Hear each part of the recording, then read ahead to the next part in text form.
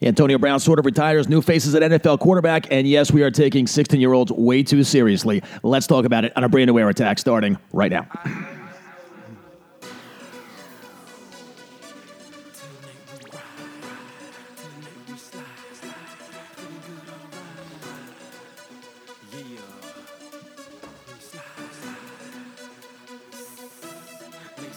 Yeah, we're not sure what's going on with AB, but I'm pretty sure AB doesn't know what's going on with himself. We'll get to that a little bit later. First of all, Greta Thunberg, who I think I pronounced her name right, is basically Emma Gonzalez 2.0. My question is this.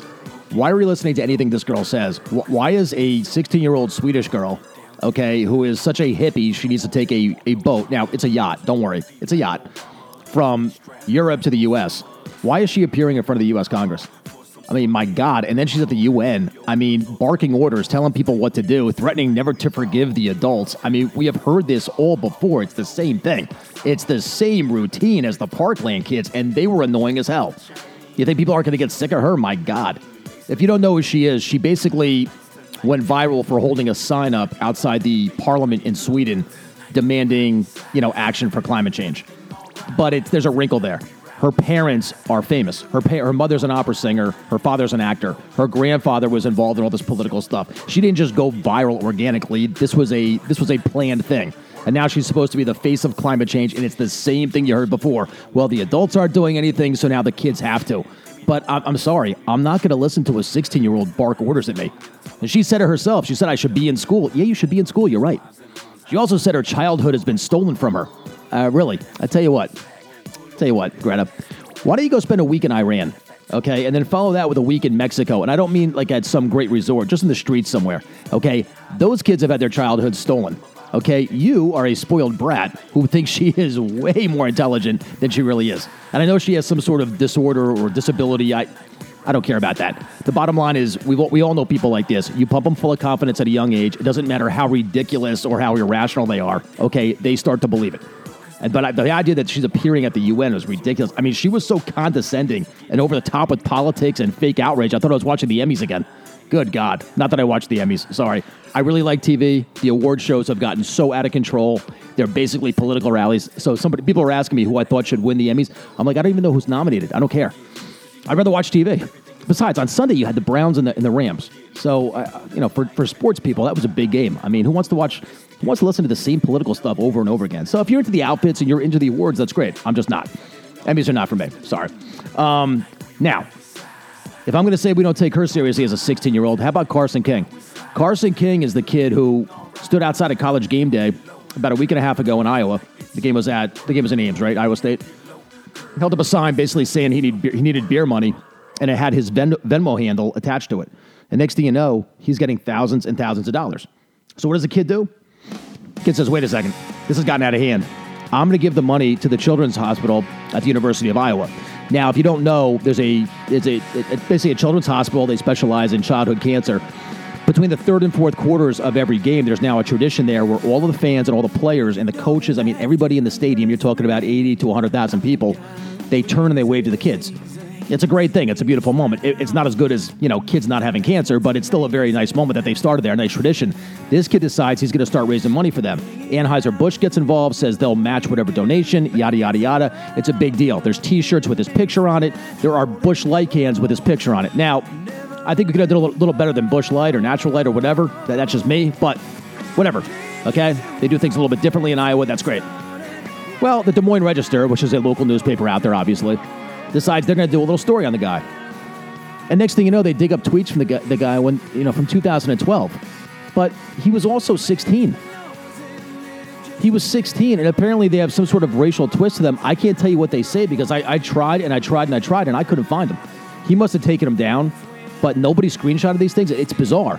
But you know what were found were tweets from the author of this article. And the editors of the Des Moines Register are defending the reporter, saying, listen, a routine background check was performed. What do you mean a routine background check? Somebody has to go scrolling through tweet after tweet after tweet. You don't run someone's social security number and come across their old tweets. Okay? This is the same political horseshit that's been going on forever now. You try to take down, it's the whole cancel culture thing. Okay, which has become very controversial because it's so incredibly silly.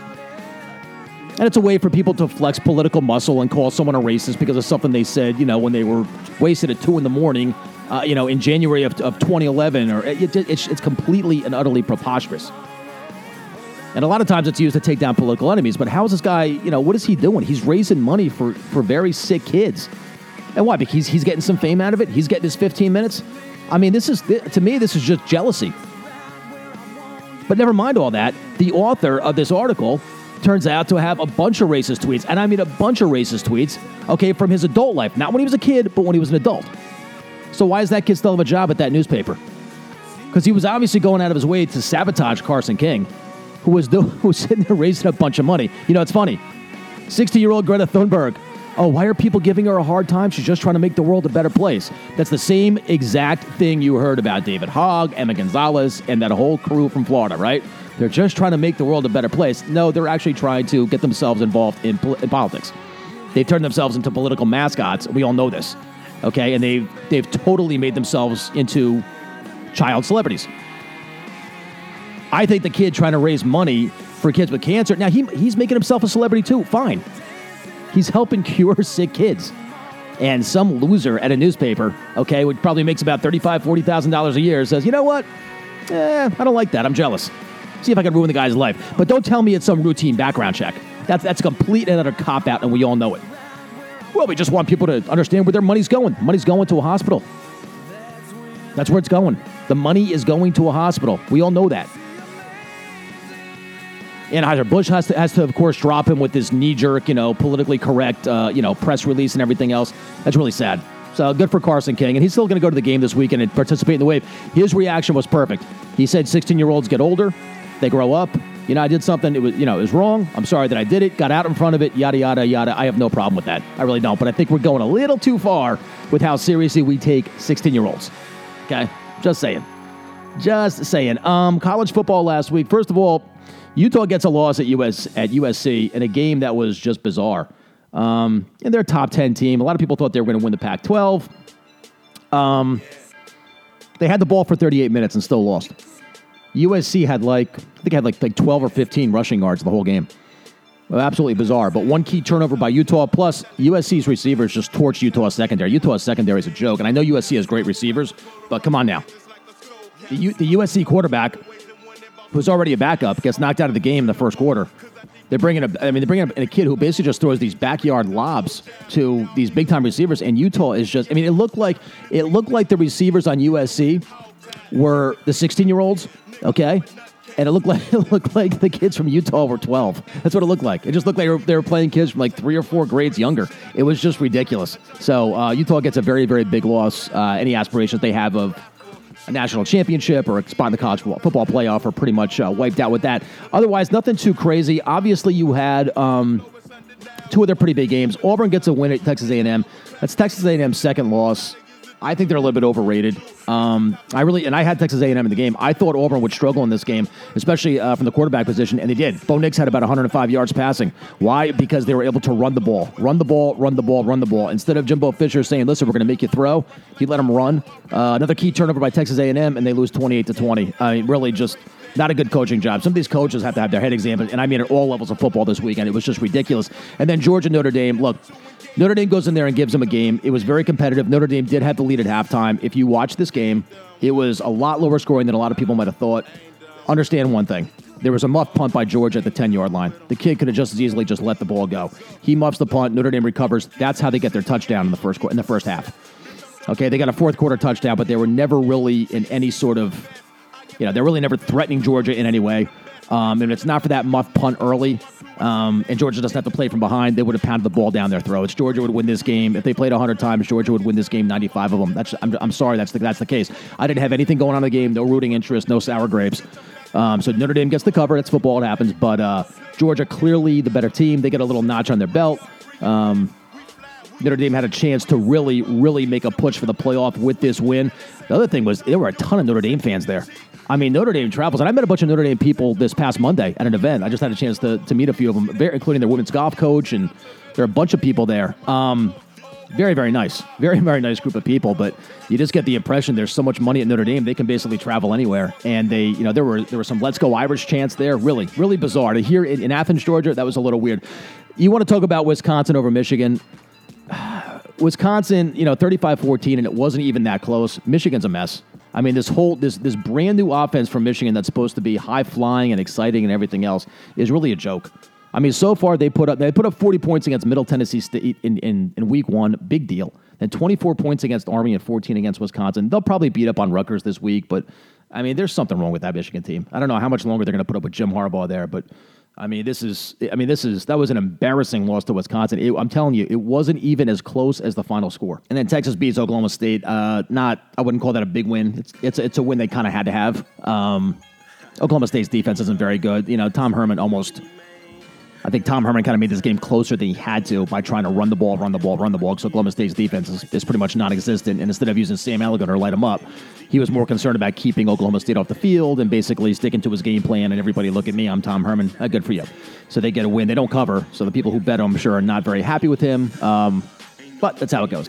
All right, now to the NFL. And obviously a lot of different quarterbacks starting this past week than we had in week 1.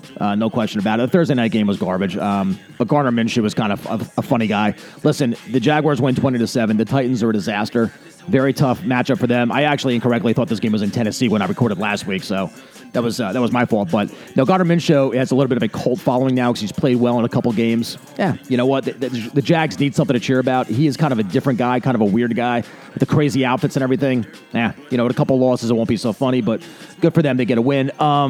But he's came, in a situation with Nick Foles going down. He's giving the Jags something to cheer about a little bit. The Bills get a win 21-17 over the Bengals. They dominated the game. A couple mistakes by Josh Allen, but the Bills are 3-0. They get the Patriots coming in this week. They're going to be somewhere between 6 and 7 point favorites. Now, the Patriots get rid of Antonio Brown. Basically, you had a second woman accuse him of some sort of sexual assault. Also, apparently, there are text messages where Antonio Brown, in some way, shape, or form, threatens the accuser. So he stays with the Patriots for about 11 days. And then Bill Belichick doesn't want to talk about it. Oh, wait a second. You don't want to talk about it. That's fine. You don't want to. First of all, Bill Belichick doesn't want to talk about anything. He sort of toys with the media and kind of, goes with the whole stone face routine. Some people think it's funny. Some people don't. But then he gives this incredibly condescending, almost ominous, menacing look to Dana Jacobson just because she asked, what was the last straw with AB? Well, what do you think? People aren't going to ask. You're the one that signed him.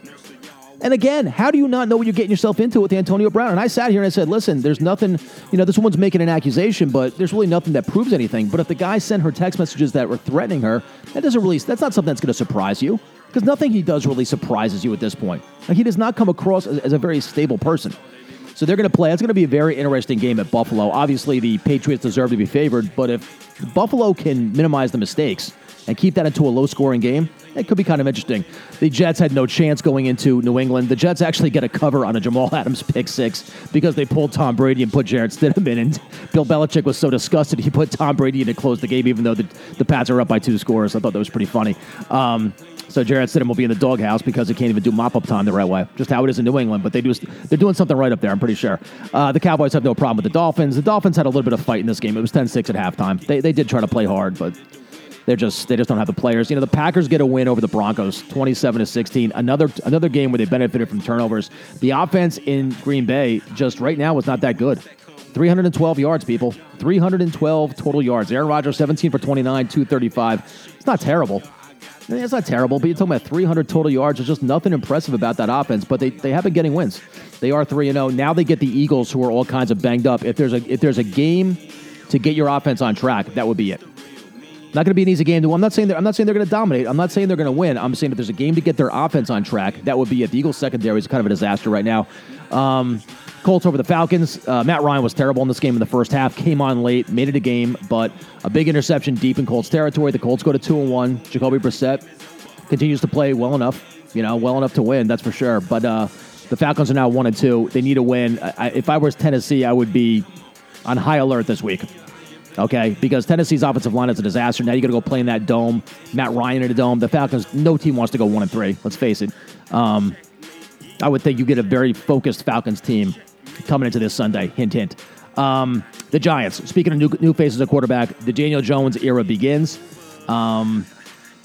very strange way to go about it. Okay, 2 weeks of Eli Manning and then he's gone. Kind of makes you wonder why not just give Daniel Jones the season to start. But then again, you know what? Maybe you don't want him starting on the road at Dallas. Maybe you want to give him a couple games, give him an extended sort of training camp. Not the worst place in the world if you're going to start him in Tampa. I said that last week, and he was good. He was exciting. A couple rushing touchdowns, which is something Giants fans Giants fans don't even know what a rushing touchdown from a quarterback is. Okay, it's been so long since they had a quarterback who could run, and I couldn't even tell you who that was. I mean, you got to go back to the 60s probably. I'm not even kidding. Phil Simms was never a runner. Eli Manning was never a runner. You had Kerry Collins. These Giants just had these like slow, prototypical white guy quarterbacks for a long, long time. Now, I'm not saying that like in a jokey kind of way. It's just the truth. Now you got a white quarterback here, but this man can move, and he's got two of the fastest runs by a quarterback in terms of miles per hour this year. The guy's faster than Kyler Murray and Lamar Jackson. That's pretty good company. So something to be excited about. They obviously got lucky at the end of this game. The Giants' defense is still terrible. One thing Tampa can do, Tampa can score. And the Giants, the Giants' defense is bad. It's a coaching blunder, though, to put anybody one-on-one with Mike Evans in a 2-minute drill. Jameis Winston loves throwing to him. They're going to go to him. He's a top 3, top 4 receiver in the NFL. Just because he plays in Tampa, do not make any mistake about it. He is a big time, and he's as good a receiver as there is. And they put Janoris Jenkins, who's been getting torched all day, on Mike Evans. Then whatever's going on with Bruce Arians, and again, I say with these coaches, let's take a delay a game, let's run the ball over here, let's kneel. Hey, how about this? Bruce, how about just kicking a field goal from 20-something yards? No, you back the kid up, and now he pushes it. These coaches are so focused on attention, it's crazy. The game of the day would be the Chiefs and the Ravens, okay? But 33-28 Chiefs. The Ravens get a cover at the end. It was never this close. The Chiefs dominated this game. The Ravens, it was 23-6 at halftime. The Ravens cannot cover the Chiefs receivers. And remember, this is without Tyreek Hill. This was pure domination. I mean, the final score doesn't reflect it. If you got the Ravens plus 5.5 or 6 or whatever, that's how it was. I happen to have the Chiefs put in a teaser, so it was fine with me. You can do whatever they wanted at the end of the game. But John Harbaugh, first touchdown. Ravens go up 6-0. He goes for 2. Then later in the game, the Ravens are down by 11 points. 11 points. 33-22. He goes for 2 again. Why do you want to go for 2 when you're down by 11? Can someone explain this to me? I mean, how does that work? This was like with 7 minutes to go, if I'm not mistaken. Are you envisioning a scenario where you just get these 3-and-outs against the Chiefs and you can kick 3 field goals in 7 minutes and tie the game? You got to be out of your fucking mind. And so then they score a touchdown late in the game, okay, 33-28. Now they have to go for 2, and they missed it. But at least he got to go for 2. So apparently he really likes going for 2. I mean, these coaches some of these guys have lost their mind. You talk about the players getting banged up. What are the coaches? What's going on with these guys? Crazy. The Eagles, you talk about a team that's going to need a win this week. They got a short week now. They're all kinds of banged up. They made it close at the end, but Detroit was basically a gate-to-wire winner, 27-24. Eagles, I mean, a lot of injuries in that Sunday night game against Atlanta, the secondary and their receivers, and Matthew Stafford took advantage. Not a good matchup for them. That's why that line at one point I think was 7 points. It closed at 4. A lot of money came in. A lot of sharp money came in the Lions because they knew Stafford would be able to have a little bit of success. Now the Eagles go on short rest. They're all banged up. They got to go on short rest to Green Bay. I'm not sure how that game's going to play out. It's two teams that, Green Bay's 3-0. The Eagles are 1-2. But both teams have kind of struggled in their own way. Very interesting Thursday night game. It's actually kind of a fascinating game. The Panthers, Kyle Allen, 261 yards and 4 touchdowns. At first I looked at this game, and before I knew Cam Newton wasn't going to play, I said this could be an under. Because the Cardinals run this air raid offense and everything. They don't run it that quickly, though. They don't really run a really fast pace. And Cam Newton is all kinds of banged up and obviously cannot throw the ball that far. So I thought, it's going to be short passes and handoffs and a lot of clock is going to be running and, whatnot. Kyle Allen comes in. I said, wait a second. That's a guy who can actually throw the ball deep. Thank God I backed off of that. But good for him. I believe he's from Arizona. He goes and gets a win. That's kind of an upgrade for the Panthers. Panthers get a much-needed first win of the year. And now they're going to go. They have a tough game at Houston. Panthers were a team a lot of people liked coming into the year. But they're staring 1-3 at the face. They really, really are. Houston gets a big win at L.A. Just more mistakes by the Chargers. Chargers are 1-2. I mean, it seems like they do this. This is going back to like 5-6 years ago. They used to do this all the time, where they would just ruin September and then come on strong late. But more mistakes. Chargers could easily, and I mean easily, be 3-0, but just sloppy football. Just when it comes to NFL, listen, you're not going to be sloppy in the NFL and win. Unless you're the 49ers, who were a turnover machine against the Steelers. The Steelers go to 0-3. It's a game the Steelers obviously needed to win. You figured they'd give them some fight. They're up 6-3 at halftime, even though, on the in terms of the stat sheet, San Francisco's dominating. 5 turnovers. 5 turnovers by the Niners. 3 fumbles, 2 interceptions. I mean, these fumbles, they were more ridiculous, including botched snaps. I mean, a couple of those, it's just ridiculous. And somehow they get a win. They're just a better team right now. That's just all there is to it. They were able to overcome all that. The Steelers, that had to be a gut punch of a loss. I mean, they're going to go home. I know they hate the Bengals. They got the Bengals on Monday Night Football. I'm not saying you're not going to get an effort out of them, because you are. But that had to be a devastating loss. No Ben Roethlisberger. You figure Mason Rudolph maybe gives you some life. No, not at all. But just a terrible, terrible way to lose a football game by the Steelers. The Steelers actually came back and took a lead in the second half, and then just gave it right back. I mean, the Niners went right down the field. Minkah Fitzpatrick had a couple big plays. The new kid from Michigan, the linebacker. I mean, he's going to be a star. He's already looks like a star on the field. Sorry, Steelers fans. This ain't your year. Just how it is. I mean, sometimes it's just not your year. You only get 16 games. Your quarterback gets hurt. You blow a game you should win. Yeah, 0-3. You probably get yourself on track against the Bengals, but let's face it, it's going to be an uphill climb from here for the Steelers. The Saints and Seahawks. Now, no Drew Brees, right? They say that Teddy Bridgewater and Taysom Hill are going to split time. Here's what I don't get with Sean Payton. Here's another coach. You will take Drew Brees and put him on the bench routinely to get Taysom Hill in there. But with Teddy Bridgewater, we don't see Taysom Hill really till the fourth quarter. That's the part I don't get. Saints get the win, 33-27. I mean, that was Saints, no one wants to go to 1-2. Obviously, Saints come in there, and Seahawks come in at 2-0. I'm not saying the Seahawks weren't up for the game, but the Saints get a special team score to take the lead early. They get a defensive score, stepped up and got some scores. Now the 33-27. That's because there was a play on literally the last play of the game was a touchdown by the Seahawks. It wasn't as close as this. The Seahawks kind of sputtered. They moved the football, made some mistakes, but they kind of sputtered on offense until the fourth quarter. Good job by the Saints. I mean, really, don't forget that comes on the heels of getting their clock cleaned by the Rams. They were out on the West Coast the entire week. That was not an easy game. It's obviously in Seattle. I give them credit. The Seahawks got to get the offense going, and that starts with Chris Carson not fumbling, pretty much. And then you had the Bears and Redskins. I think pretty much everyone expected the Bears to win. It was a tough spot for the Bears. They play Minnesota next week. They had a tough game against Denver the week before. But the Redskins just have no fight on defense. They just have nothing. Case Keenum, I think they got 5 turnovers from Washington. The yardage in this game was pretty similar, but I don't think that's any kind of shock. But the Rams and Browns, bad job by the Browns here. I mean, a real bad job. You're on center stage. The Rams just had a game against the Saints, who are obviously one of their big rivals, the week before. I know it's not a division game, but still, you have a little bit of revenge from last year's NFC Championship. The Browns are at prime time here. 6 points in the first half. Okay, their secondary is all banged up, so they played a little bit of a slower pace game. What is Freddie Kitchens doing? I know he's a good offensive mind, but what is he doing on 4th and 9 running a draw play? And then you've got 4 plays, 1st and goal from the 4-yard line. You go empty backfield every time. So they know you're throwing the football. Okay, I mean, Baker Mayfield has had a hard time dropping back the entire game. The offensive line was terrible. And don't tell me Aaron Donald. Aaron Donald is not rushing from all angles. There's only one Aaron Donald out there, okay? I'm sorry. The Browns have got to do a better job. It was a wild week in the NFL, seeing all these new guys play quarterback, but it was even wilder watching some of these coaches melt down. I don't know what exactly is going, but Freddie Kitchens at 1-2, it's already obvious he has very little control of his team off the field. He better get control of his team on the field very quickly. Okay, otherwise they're going to be a laughing stock because they put a bullseye on their back. Okay, and I'm pretty sure the Cleveland fans are tired of a laughing stock on the field. Bottom line, that's all the time we got this week on The Air Attack. Thanks for joining us. Make sure you check out Facebook.com/The Air Attack and follow me on Twitter and SoundCloud at BC, the Man.